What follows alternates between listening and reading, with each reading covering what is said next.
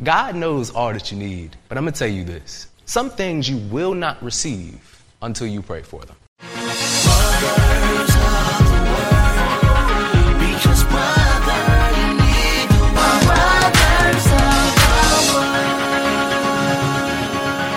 And now for Insecure in Christ. I am George. This is my imagination station. I thought that song was only 6 minutes long, but apparently I was 2 minutes early standing up here. I hope that everyone's having a wonderful night. Could you please bow your heads for a word of prayer? Abba, Papa, I thank you for allowing for everybody to be here tonight. And Father God, I pray that for starters, we're able to cast our anxieties upon the Lord. For Father God, anxieties, fears, lack of assurance can lead to us doing many crazy things or lead to us not doing things, no matter how reasonable they are. And Father God, I pray that our heart will never stop us from fulfilling what your will for our lives are. Father God, I pray that we won't be led by our hearts, but that we'll control and guard our hearts. Father God, I pray that we won't be emotionless, Father God, but that we'll be in control, that we'll be able to glorify you through what we do, that Christ will be our foundation, our strength, and our guide, Father God, that the Holy Spirit will lead us into all that we do, revealing all truth. I just pray today that you allow for everybody to receive something. I pray that you make me a blessing, Father God. I pray that the word is gentle, but the impact is heavy. Father God, I trust you, and I pray that you fill this place and that your flow will truly be received. We pray this prayer through the precious and the mighty name of Jesus Christ, who is our Lord and our Savior, and in the Spirit of truth. Amen. Beautiful, beautiful. So the title of my sermon today is Insecure in Christ. And a few days back, a friend of mine, he's probably watching the stream right now, asked me a great question. And that was simply, how you feeling, bro? My response was, emotionally, I'm down, but spiritually, I'm at a peak. This month, my greatest challenge and the topic of this sermon has been insecurities. It's been identity related. The most interesting thing about these insecurities, though, is that they came because I put my security in something other than Christ. To put it simply, in August, I'll be able to drive. And I always thought that in August, my social life would really open up. And about a week ago, I had a social opportunity that I took a leap on. And it changed my views even for now. To make it as blunt as possible, I was trying to get a girlfriend. And in the process of trying to get a girlfriend, my priorities shifted. Last Sunday, I was riding back with my dad. I asked him a question that was, what are you most excited for short term? He gave a great and very reasonable answer. And then I said, with a smile on my face from ear to ear, in the world, I'm really looking forward to getting a girlfriend. My priorities had shifted heavily, and I was placing my security in something other than Christ, and it led to insecurities in that very area. It led to other areas in my life also kind of unraveling a little bit. Now, Merriam-Webster defines insecure as deficient in assurance, beset by fear and anxiety. Now, this is something that's common in the world. It's even common biblically. We've seen great figures who were called by God that were rather insecure. You had Moses. He was insecure about leading the Pharaoh. The scriptures say it in Exodus 3, verses 11 to 14. But Moses protested to God, "Who am I to appear before Pharaoh? Who am I to lead the people out of Egypt?" God answered, "I will be with you, and this is your sign that I am the one who has sent you. When you have brought the people out of Egypt, you will worship God at this very mountain." But Moses protested, "If I go to the people of Israel and tell them, the God of your ancestors has sent me to you, they will ask me, 'What is his name?' Then what should I tell them?" God replied to Moses, "I am who I am. Say this to the people of Israel, 'I am has sent me to you.'" This wasn't the only time Moses even protested his insecurities. Even when he had carried out miracles for God, he was sure that this was a God that could provide for him. He was still insecure. He was insecure about speaking for the Lord, even though he was moving for the Lord. In Exodus 4, verses 10 through 12, it stated, "But Moses pleaded with the Lord, 'Oh Lord, I'm not very good with words. I never have been, and I'm not now. Even though you have spoken to me, I get tongue-tied and my words get tangled.' Then the Lord asked Moses, 'Who makes a person's mouth? Who decides whether people speak or do not speak, hear or do not hear, see or do not see? Is it not I, the Lord? Now go, I will be with you as you speak, and I will instruct you in what to say. Now, believe it or not, even after that, Moses was still showing insecurities, even in speaking. Even after hearing that very convincing argument from God, he still did not want to speak. And he ended up having somebody else speaking for him. And he was also speaking to that person. It was a whole weird dynamic based off of insecurities. A couple other examples was Gideon. He was insecure even with an angel in front of him and a clear word from the Lord. I'm not going to read the scripture, but it's Judges 6, 11 through 13. Or there was Jeremiah. He thought that he was too young. Jeremiah 1, 5 through 6. So on and so forth. Insecurities in the Bible are ever present, even from individuals that have seen a clear sign from the Lord. And it's all so much more in our lives. There's a question that I want to ask you, and that's simply, what are you placing your security in? Now, when looking at fear and heart issues, if we don't have something objective, something that we can use to overrule emotion, something that we can use as a foundation for our fortitude, that fear becomes irrelevant, we cower, we stagnate, we regress. Because insecurities are something serious. I don't know if y'all have any insecurities, but when faced with them, I don't even know how to articulate it, but you know the feeling. There is something good, though. Even in the face of insecurities and in weakness, Christ is made strong in us. Now, as 2 Corinthians 12, verses 5 through 10 states, that experience is worth boasting about, but I'm not going to do it. I will boast only about my weaknesses. If I did want to boast, I would be no fool in doing so, because I would be telling the truth, but I won't do it, because I don't want anyone to give me credit beyond what they can see in my life or hear in my message, even though I have received such wonderful revelations from God, so to keep me from becoming proud. I was given a thorn in my flesh, a messenger from Satan, to torment me and keep me from becoming proud. 3 different times, I begged the Lord to take it away. Each time he said, my grace is all you need. My power works best in weakness. So now, I'm glad to boast about my weaknesses, so that the power of Christ can work through me. That's why I take pleasure in my weaknesses, in the insults, hardships, persecutions, and troubles that I suffer for Christ. For when I am weak, then I am strong. It's a beautiful sentiment. You know, I see many times in prosperity gospel a misrepresentation of what to expect as a Christian. And I've even seen this turn people away from Christianity because it's an outright lie. Now, prosperity gospel is whenever an individual tries to paint Christianity as though every day is going to be sunshine and rainbows. Now, everybody here is a Christian, and I remember whenever I mentioned earlier about insecurities, there were some hmms in here, as though there was a level of agreement here. We can all understand that even as a Christian, we still go through some stuff, right? Yeah. And as a matter of fact, even as a Christian, oftentimes the stuff that we go through in the world increases. Especially if you repping God publicly. You repping God boldly and courageously. Because I'll say this, people may want to argue with objective truth, but we definitely going to talk back. And we don't necessarily argue louder. We just make better arguments. Continuing on, being a Christian never did promise that. But the beautiful thing is, it does promise that strength and weakness.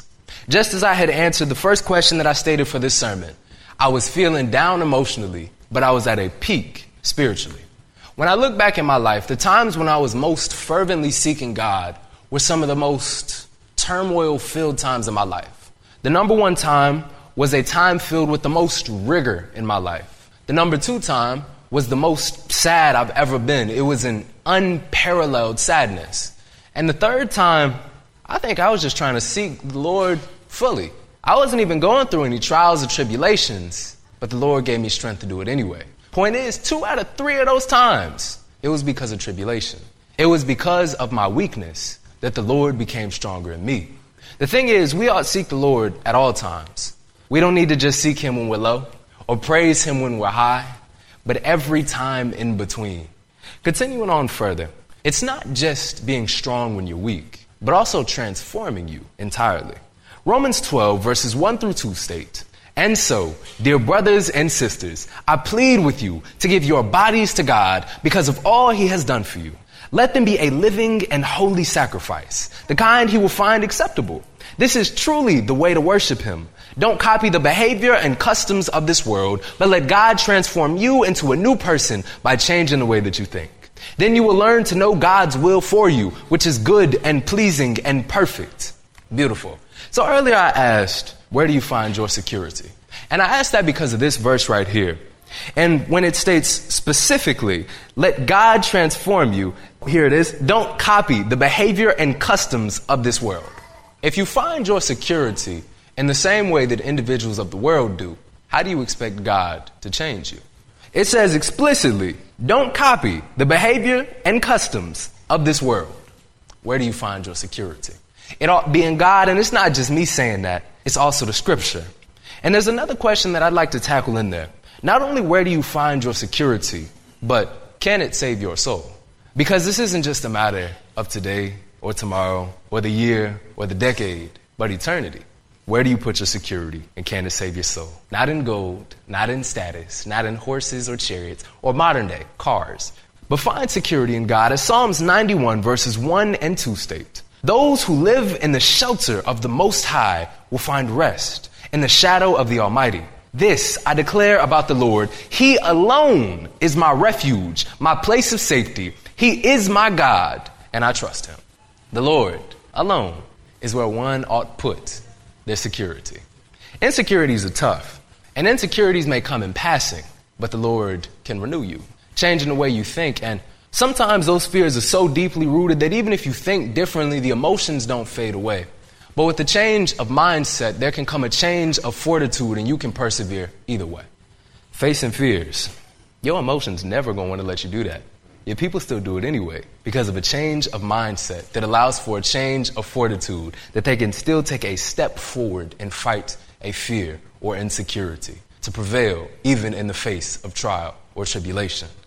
I mean, examples could be how Jeremiah still went on to prophesy, or how Gideon still went on to lead the armies, or how Moses still went on to speak, to lead the people, to confront Pharaoh. There's examples biblically, and you can make an example in your life. Continuing on further, pray. As Philippians 4 verses 6 through 7 state, don't worry about anything. Instead, pray about everything. Tell God what you need and thank him for all he has done. Then you will experience God's peace, which exceeds anything we can understand. His peace will guard your hearts and minds as you live in Christ Jesus. The thing about this one is, I love the use of language, as you live in Christ Jesus. Earlier I had mentioned to not just praise God when you're high and seek him when you're low, but every time in between. Why? Because it's a present peace. This isn't a peace that you praise him once, that you pray for everything that you need once and thank him for all that you're thankful for once, and it never leaves. No, it's as you're in Christ. You got to always do this. And I appreciate all of y'all for being here tonight. And I appreciate everybody that comes out on Sundays. But praising God 1 or 2 days a week just ain't enough. It's an everyday, all the time kind of thing.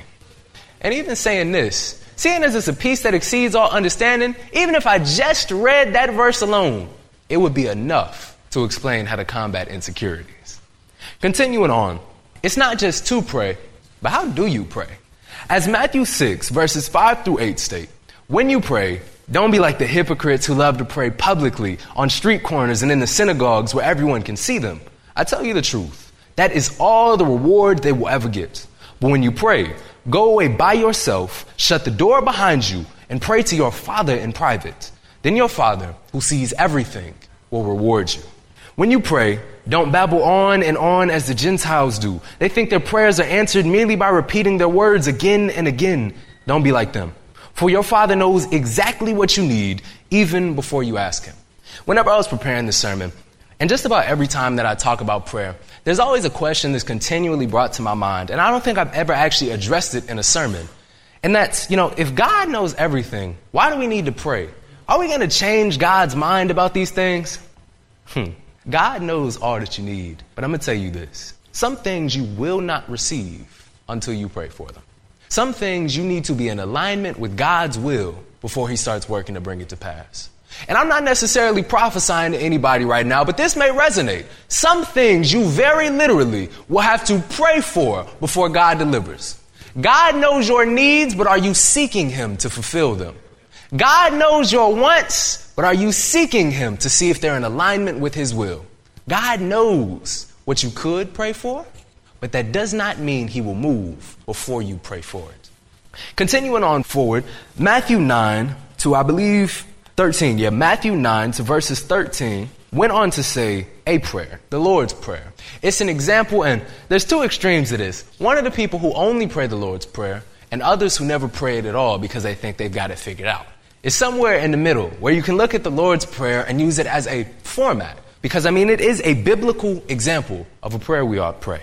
It states, pray like this: Our Father in heaven, may your name be kept holy. May your kingdom come soon. May your will be done on earth as it is in heaven. Give us today the food we need and forgive us our sins as we have forgiven those who sin against us. And don't let us yield to temptation, but rescue us from the evil one. That's the Lord's Prayer. And there's more tips that one could give about prayer. Some examples would be fixed hour/silent prayer.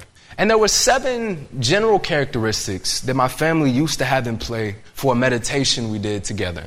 And those were same time, same place, quiet alarm, no distractions, good posture, lights off, and focus. Another type of prayer is more of a framework. It's called the ACTS prayer method. A stands for adoration, praising God for who he is. Confession is C, humbly acknowledging your sin before God. T is thanksgiving, praising God for what he has done, expressing gratitude for it. And S is supplication, asking God to provide for your needs or the needs of others, according to justdisciple.com. Continuing on, there's also group prayer, because there's power whenever multiple believers come together in agreement on something. And lastly is the kind of prayer that I do the most frequently. It's called pace prayer. You just literally pace. For me personally, whenever I sat in a quiet, dark room doing nothing but trying to think, I more commonly fell asleep than actually prayed. So I do pace prayer. It makes sure that my body is focused, that I'm continuously moving, and I can connect and fully focus on the Lord. There are many ways to pray, but the point is that you do it. That you commit to the Lord and you live in Christ always. For that peace is as you live in Christ. It's a continuous thing. I love all of y'all, and God loves y'all especially. For God so loved the world that he sent his one and only begotten Son, that who may believe in him may not perish but have everlasting life. Paraphrase. God loves everybody here, everybody out there, from babies to mothers to grandmothers, so on and so forth. I want you to know that you have value in God. If one was to look at it from a scientific perspective, you could potentially say objectively humans don't have value. The earth existed before we got here. It was even a little bit better. But according to God, all of y'all matter. And sometimes you just need to hear that. Sometimes we're insecure because we just haven't been shown love. Sometimes all an individual needs is a hug. And you'll get a smile from ear to ear, and they won't just be smiling then, but they'll be thinking about it even for weeks to come. A positive word is powerful. Don't just share the gospel, but be kind in your ways. Be gentle. Sometimes an argument can also affect somebody for weeks to come, just the opposite end of the spectrum. This is my sermon, Insecure in Christ. And I'll re-ask the question, what are you placing your security in, and can it save your soul? Thank you. Have a great night, everybody.